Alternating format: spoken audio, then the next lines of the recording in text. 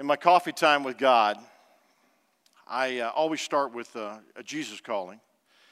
And then I go from there to just different random passages of scriptures. Usually I'll read one of the Proverbs or one of the Psalms, and then lately I've been in the book of Ecclesiastes, but I'll jump around from here to there, and then I'll also just do a word study and look up some different words. So this morning, and in my reading, I would come across a verse where I would go, wow, that is there they are. That is so awesome. Man, if people would just shut it, if people would just get that down, if they just get that verse, if they just apply that one to their life, then man, their life would just be so cool if they could get. So I'd email it to myself, because most of the time I'll jump up, I'll grab my coffee, and I'll read my Bible on my phone, my iPhone. So it's real easy just to copy, paste it over or whatever, and email.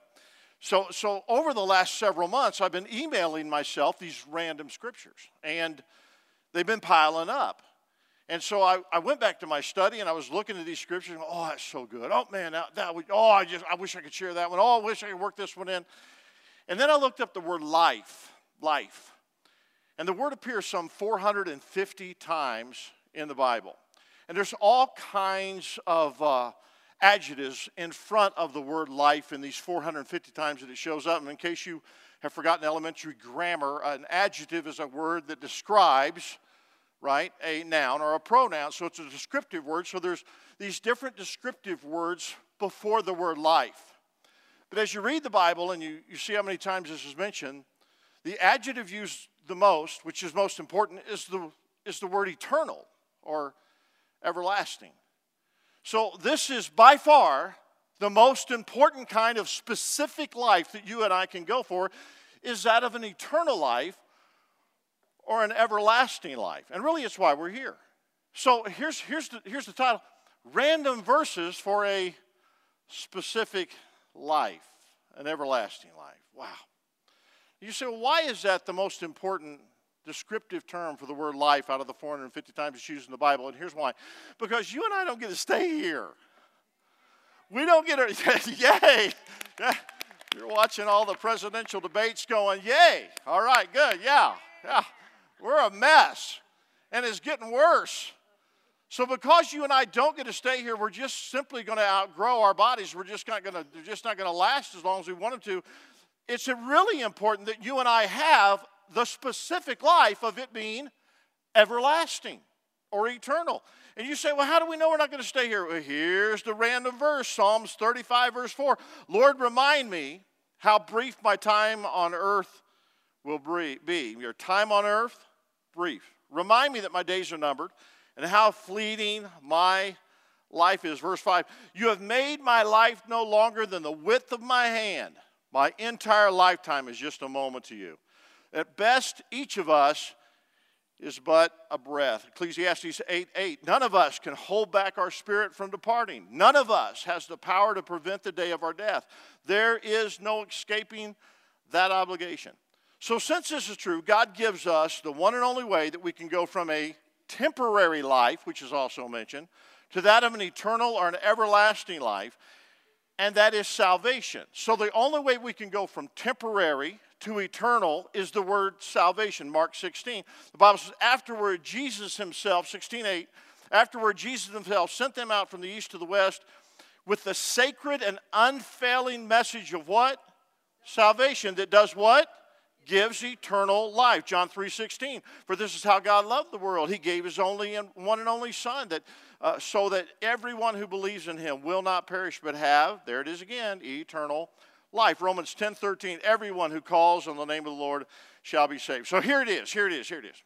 Whether you've been here for a long time or you're visiting for the first time ever, the most important life, the specific life you got to be going for in this life is eternal life. Okay? Because you're not staying here. And your spirit is going to go on to live forever. The Bible says either everlasting relationship or everlasting home with God in heaven or an everlasting contempt.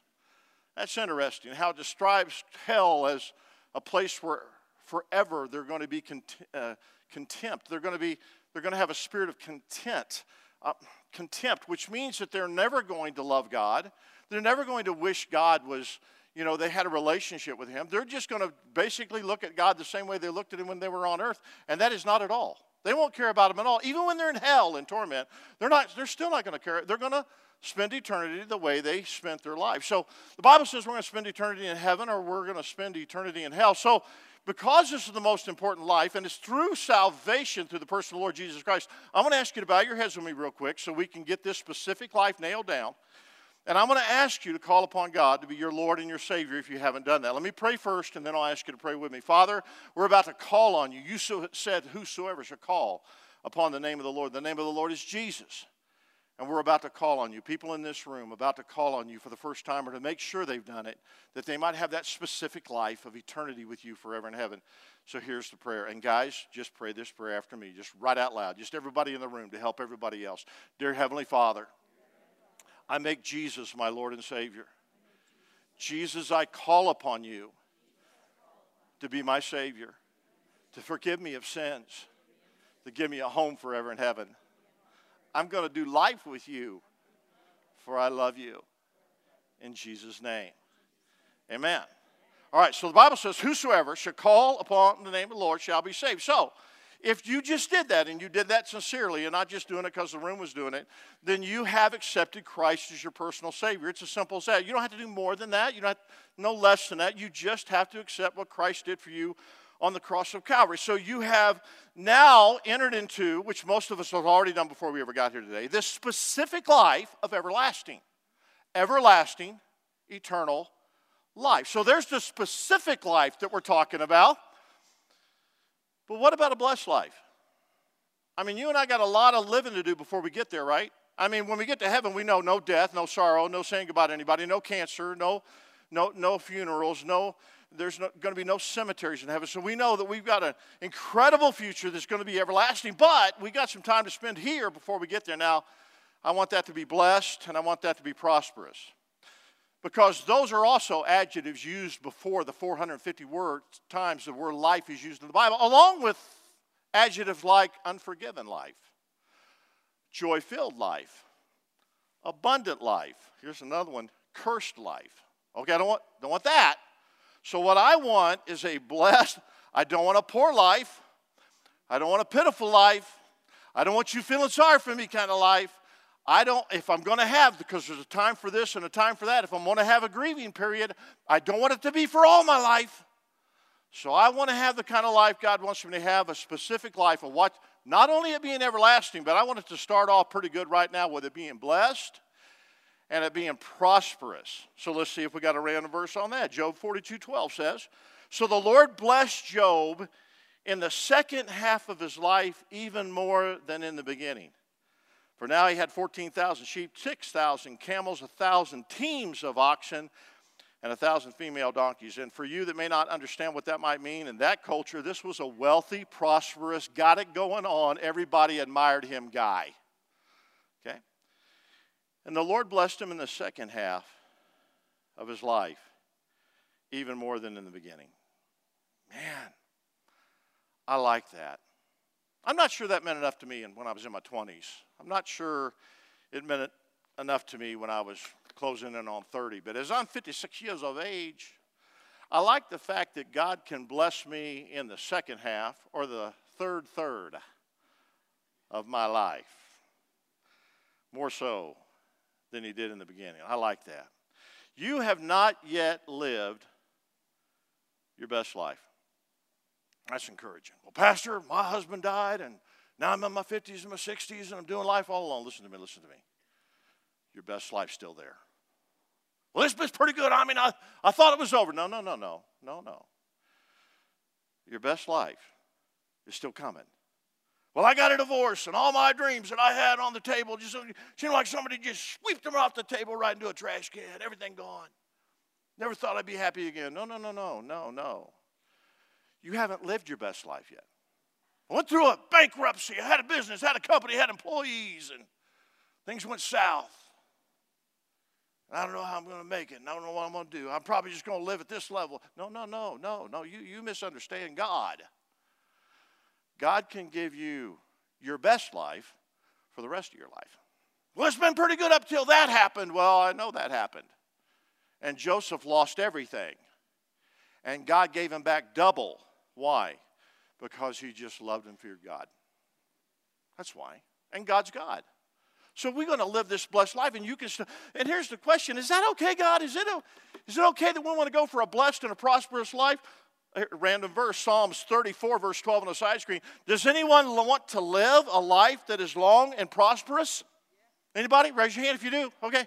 Here's the truth: I don't know how much longer I want to live if it's not going to be prosperous. Because prosperity means this. Prosperity means that it's going to be flourishing, thriving, and successful. I want to live a life that is not successful, not thriving, and I can't accomplish nothing. No, that might seem like a really long life. But if I'm going to live a long life, I'll tell you how long I want to live. It's based on how much I'm going to flourish, how much I'm going to thrive, and how successful I'm going to be. And I can pretty much tell you, I'll go ahead and live in that world. But I don't want to live in a world where I'm not. So God is saying, he's just throwing it on the table. Do you want it or do you not want it? Psalms 31:19 on the side screen. How great is the goodness that you have stored up for those who fear you. And that's just talking about putting God first, the most important person in your life, the fact that you love him, that you respect him, that you admire him, that he's everything to you. And he says, you lavish it on those who come to you for protection, blessing them before the watching world. Let me tell you what this random verse means. You lavish it on those who come to you for protection. In other words, God's going to show off how good he is on your life. And I'm like, show off, God. Just show right off. Now, here's the question. If he's going to do it in front of a watching world, because that's how he's going to show off, by doing it in front of a watching world, can you handle the haters that are going to be in your life with the level of blessings that you say you want to come your way? Or are you going to cry because 3 people got on Facebook and were talking bad about you and you can't, why do they not? And you're going to spend all your time to trace them down and make them like you? Get out of here. The Bible says he's going to lavish it on you, and with that means there are going to be haters, and they're going to be in your own home, your own family, your own workplace. They're not even be in your own church. But if you can handle the haters that come from you going to God for protection and letting him show off his blessings in your life, nothing can stop you. Don't give it away with your mouth. This is important. I don't even have this in the notes today. Don't have the verses on this. But if you'll look throughout the Bible, you'll find out that God forgave people's actions a lot quicker than he forgave their mouths. Point in case, the Bible said God told Moses, I heard what those people said in their tents. Okay, here's the truth. They weren't talking to God. They were talking to each other. And they started complaining and talking about how bad they have it. And I don't know if you ought to go back to Egypt. And I don't know if we're going to die out here. This thing doesn't look good. And God said, whoa, whoa, whoa. Guess what you're going to do now? You're going to get to wander around the wilderness for 40 years until every one of you die. What did we do wrong? You said complaining words before the ears of God. They had an orgy and built a calf out of gold. And God said, I forgive you. They had a bad attitude. And God said, now you're going to waste a whole lot of years of your life. Isn't that something? So God's saying, I will lavish it on you. I will bless you. You can't let me bless you and then start trying to explain my blessing. Well, I got a deal on that. I got 3 for 1 on that. I tell you, I got that one on. So just shut up. Just say, isn't God good? Look what God gave me. Isn't he wonderful? I'm so thankful for him. Look what he did in my... Quit trying to explain his blessings in your life. It insults your heavenly Father. Let me give you some other verses. Psalms 32:8, here's a random verse. The Lord says, I will guide you along the best pathway of your life. I will advise you, and I will watch over you. Man, how's he going to do that? He's going to do that by his word and by the Holy Spirit. Notice Proverbs 30, verse 5. Every word of God proves true. See, there's power in the Word of God. That's why we ask you many times to say the Word of God out loud when you're in a church service. We say, repeat this with me, or say this with me, or read this with me, because there's power in you getting God's Word to come out of your mouth instead of the complaining that we might have done earlier that week, to speak out God's Word. He said, he is a shield to all those who come to him for protection. So here we go. So this specific life, now I'm not even to the random verses yet. This specific life that I'm going for is, number 1, everlasting, right? And number 2, blessed and prosperous. So that's the specific life we're going for. Everlasting, and it needs to start getting better and better down here. Okay? Are you all with me? So that's the specific life we want. Everlasting and better down here till we get there, right? Everlasting, but it's got to get better and better. Prosperous, right? And blessed until we get there. Okay, so if I'm going to live this specific life, everlasting, that's through Jesus, right? Can't do a thing about it. But if I'm going to live this blessed and prosperous life, I'm going to need some money and some wisdom. Let me reverse that. Because I know a lot of people who had money, didn't have any wisdom, and what happened to their money? They lost their money. So I'm going to need wisdom, and I'm going to need money. That's what I'm going for, right? Now, God, is it okay for me to have money and wisdom? Can I have that? Ecclesiastes 7:11. 7:11, how about that? Ecclesiastes 7:11, look at the side screen. Wisdom is even better. Come on, read that with me. What? Are you kidding me? So it's okay for us to have wisdom, we know that, but it's even better when you have what? Woo, we're going to ramp it up with high octane called money. It says wisdom is even better when you have money, and both are what? A benefit as you go through what? This life right here, right here. Let me show you some money, okay? Got some money right here. I got $100. $100. Anna don't know that I got this $100, but she will now. I got $100. Now, I can have money, but now let me show you how wisdom kicks in. I can't do a thing with this paper. Can't do a thing with it. So I have to have the wisdom to know how to trade it for resources that I need, right? Because I can't take this $60 right here, go out to my pickup truck, and stick that in the gas tank and anything happen. Are you with me? I can't do that. I can't take this money, go to my light switch in my house, and thumbtack it to the wall and hope that the lights are going to turn on. So this does me absolutely, no good at all, right? I got to trade it. I got to trade it. Now the world gives me all kind of options to trade this paper. All kind of options. It's coming at me everywhere. I turn around, oh, you got to have this, you got to have that. Whoa, now, whoa. I've got to have some very mature wisdom to know what to do. Which gas station am I going to go to and trade that $60 for a quarter tank of gas? Where am I going? Where am I going? Where am I going with that? What am I going to do with that money right there? Which grocery store am I going to go to and hand that to somebody where I can get out of the store legally with some groceries in my cart? Where am I going to do with that? So basically, I am looking for the very best trade, wisdom, that I can make with my money. Now, who owns all the resources in the world? And God said, trade with me. Okay, God, here. No. Huh. Just that one. Well, what, you could keep that. What? Yeah. Trade with me that one, and I'm going to pour out more resources on you than you'll have room enough to handle. Okay? Let me ask you a question. Can I have anything that I want of everything that you got for $10? No? No, I really can't.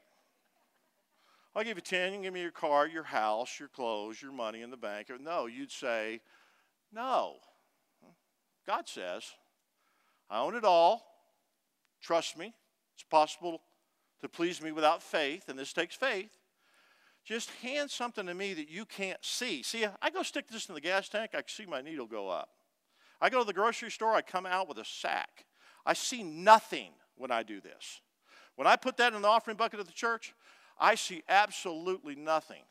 Wisdom says, that's the best trade I'm going to make all week. It's going to be the best trade I make for the rest of my life, because giving this gives me more of that. And I never run out of that as long as I give the first tenth of it. Are you with me? Oh my gosh. Oh my gosh. So it's not just enough for you to have money. I know a lot of foolish people that have lost all their money. This is the one way I won't. And it's the only way I won't. So God, I got to have wisdom, and I got to have money, and you said that's okay for me to have. Ecclesiastes 7 verse 12 says this, wisdom and money can get you what? almost anything. But only wisdom can save your life. So this is what God's saying. Something's a little bit more important is wisdom. But wisdom and money are both important. You got to have a blessed and a prosperous life. A few more random verses, Proverbs 22:26. Don't agree to guarantee another person's debt or put up security for someone else. These are just random. I'm just throwing random verses out. But this is a great verse for your brother-in-law. When he comes over and wants you to co-sign a note because he has been lousy and he wants to put a brand new boat in front of his double-wide trailer, tell him. No. There's some good teaching right there. But tell him, no, God told me not to. What? And if you're the brother-in-law that's trying to get a family member to co-sign, listen to me. They're not going to do it. Why? Because God told them not to. So don't ask him and put awkwardness in the room and at the family reunion. Don't ask for somebody to co-sign for you, and don't co-sign for somebody. Matter of fact, God said if you already did it, you need to go to him and ask to be forgiven from it and get out of it as quick as you possibly can. That's wisdom. Where's it come from? These random scriptures I'm giving you. Look at that. You just got an excuse right there to say, don't call me. Right there.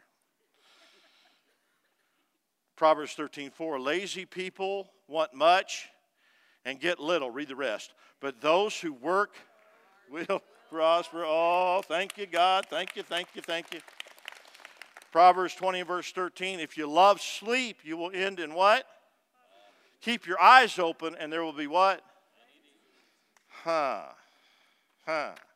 guy's not talking about the day of rest. You might need 7-8 hours. I don't know how many hours you need, but get up after that. You know, I'm so sleepy. I'm so tired. Shut up and wake up. Get up. Do something.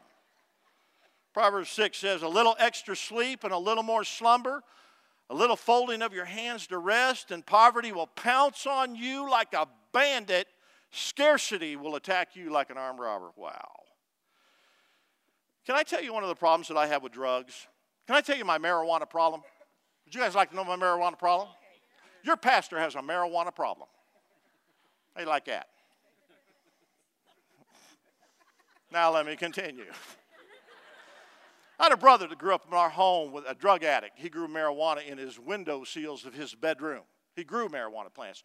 And his friends and him all looked like a Cheech and Chong movie from the 70s. Now, I won't even be able to use that illustration at the 11 o'clock hour because they have no idea what I'm talking about. But you guys do, don't you? Yeah. Yeah. Ann and I were over in Denver a few months ago, and we were going down a country road, going to a place back in the area, suburb of Denver, and we were going down a 2-lane country road. We were going this way. Cars were coming this way. And the car that was coming this way had stopped to turn down another dirt road, and so me and Anna, we're probably doing 55, 60 miles an hour, and so I could see that he was stopping. He had his turn signal on, so I'm still continuing at 55, 60. I mean, there's no room for him to turn in front of me. But just as soon as I got, like very, very close to him, 55, 60 miles an hour, he very slowly turns out in front of our vehicle, sideways. I stood on the brakes. Look out, hit the brakes. There was another car behind him, so I couldn't go into the left lane or I'd have hit that car head on. So it was just hit the brakes and pray. I couldn't go to the right. He was going to the right. So it was hit the brakes and pray. He got out of the way. This happened in a split second. I am on the brake. The car's just locked up, and he barely cleared that lane as I went by, skidding past him. And he pulled over on the side of the road, and man, I was just like, oh my gosh. So I pulled over behind him, I pulled over to pray for him, and so I get out of my truck. I get in my truck, and I go, what in the world are you thinking? And he goes, what are you talking about, man? Well, what happened back there, man? I'm like, dude, we about killed you. You might have killed us, but we about hit you broadside. We'd have killed you at 55 miles an hour. Do you not understand that? I don't know what you're talking about, man. And I know this is Colorado, and I know we believe in high altitude. But you know what being sleepy will do for you? Why don't you just give me your money? Just give it all to me right now, because that's what's going to happen. You're going to lose every dime of it. You go through life sleepy and slumbering. What's going on, man? And everybody else is going to get your money so you can have a little bit more time to sleep. Oh, that's some wise words right there. I'm glad I put that one in there right there. I don't know how the drug part got in there, but that was good. Proverbs 19:17 says, if you help the poor, you're lending to the Lord. Who's going to repay you for that? He will. That's a whole lot better than lending to a family member. Right there. You ain't going to get it back. The Lord's going to give it back to you. Wow. Okay, that covers the wisdom and money thing. How much time do I got? Ooh, I got to hurry. All right, so if I got wisdom and money, I got a very brief life. I also want to have fun, right? Do we not want to have fun? Okay, so we want to have fun. Is having fun okay? Is it okay? Ecclesiastes 8:15. Everybody read it together. So, Solomon, the smartest man on the planet, had it all, said you better have some fun. I recommend, he said, having fun. Well, if we're going to be fun and we're going to be happy, we got to take the initiative to do so. The father of the prodigal son told the oldest son, look, don't have a problem with the fact that you haven't cooked a fatted calf. Don't have a problem that there's been no party for you. The father said to the oldest son, if you want a party, throw it. Put yourself on your calendar and celebrate what God is doing for you. Listen, I got friends in my life that will initiate a phone call and they'll say, hey, you want to go to a ball game? You want to play pickleball? What do you want to do? You want to do this? But most of my pastoral friends are so boring, Anna calls me the cruise director. If I ever do anything with my pastor friends, I initiated it, I bugged them to death, I put them on the calendar, and I even offer to pay for half of it. And they'll show up to have fun. If you want to have fun, initiate it. Quit waiting for other people to celebrate you, call you up. You throw your own party. Have them over. Let them join you in the middle of your party. Don't wait for it anymore. Have fun and initiate it. It's okay. It's okay. Ecclesiastes chapter 5, verse 20 says, God keeps such people so busy enjoying life that they take no time to brood over the past. Woo, so busy enjoying life. Busy enjoying life. Busy enjoying life. Busy enjoying life. Does that describe you? Now that was verse 20. Such people. What people? Let's go 2 verses back. Verse 18. It is good for people to eat, drink, and enjoy their what? To enjoy your what? And accept your lot in life. This is indeed a gift from God. Those are such people. God keeps so busy enjoying life, they don't have time to brood about the past. Those that are enjoying life and enjoying their work. Wow. Well, in this specific life of everlasting and blessed and prosperous, can I have some wisdom and money? Come on, I didn't hear you. Can I have some wisdom and money? Can I have some fun? Okay, I can have some fun. Can I have great relationships? All right, well, if you're going to have great relationships, here's some branded verses on it. You got to be a great apologizer. You have got to be, extremely loyal, and you've got to stay fully committed. You got to be a great apologizer. You got to be extremely loyal, and you got to stay fully committed. Now, when I say, can I tell you how to make a great marriage work? Men, look at me. All the men wave at me. Can I tell you how to stay married to that woman? Be a great apologizer. Now, the women are thinking, wait a minute, if you got to tell him to do that, it's not sincere, he's going to fake it. No, a great apology is always sincere. The very definition of a great apology is that you meant it from the very bottom of your heart and you know how sorry you are and how stupid you were to say it or to do it. But you got to know how to say, I'm sorry. I know very successful businessmen who've made a lot of money who have been divorced 3 times and are now living in an apartment on their own by themselves and the kids don't even come see them. You know why?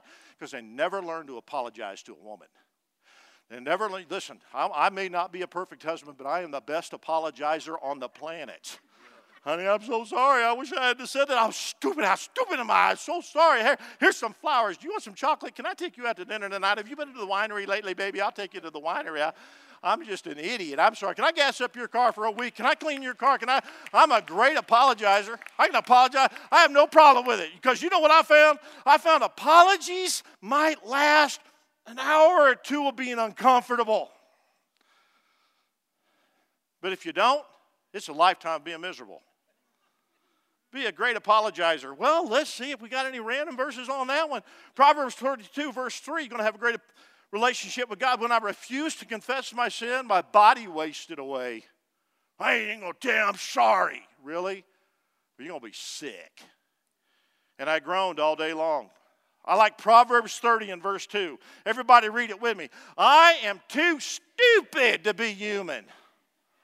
Oh, y'all just read that. Let me read it like somebody is born in the South or raised in the South. I'm too stupid. to be human. I'm too stupid to be human. Oh my gosh. This is a guy who blew it. He's comparing himself to God.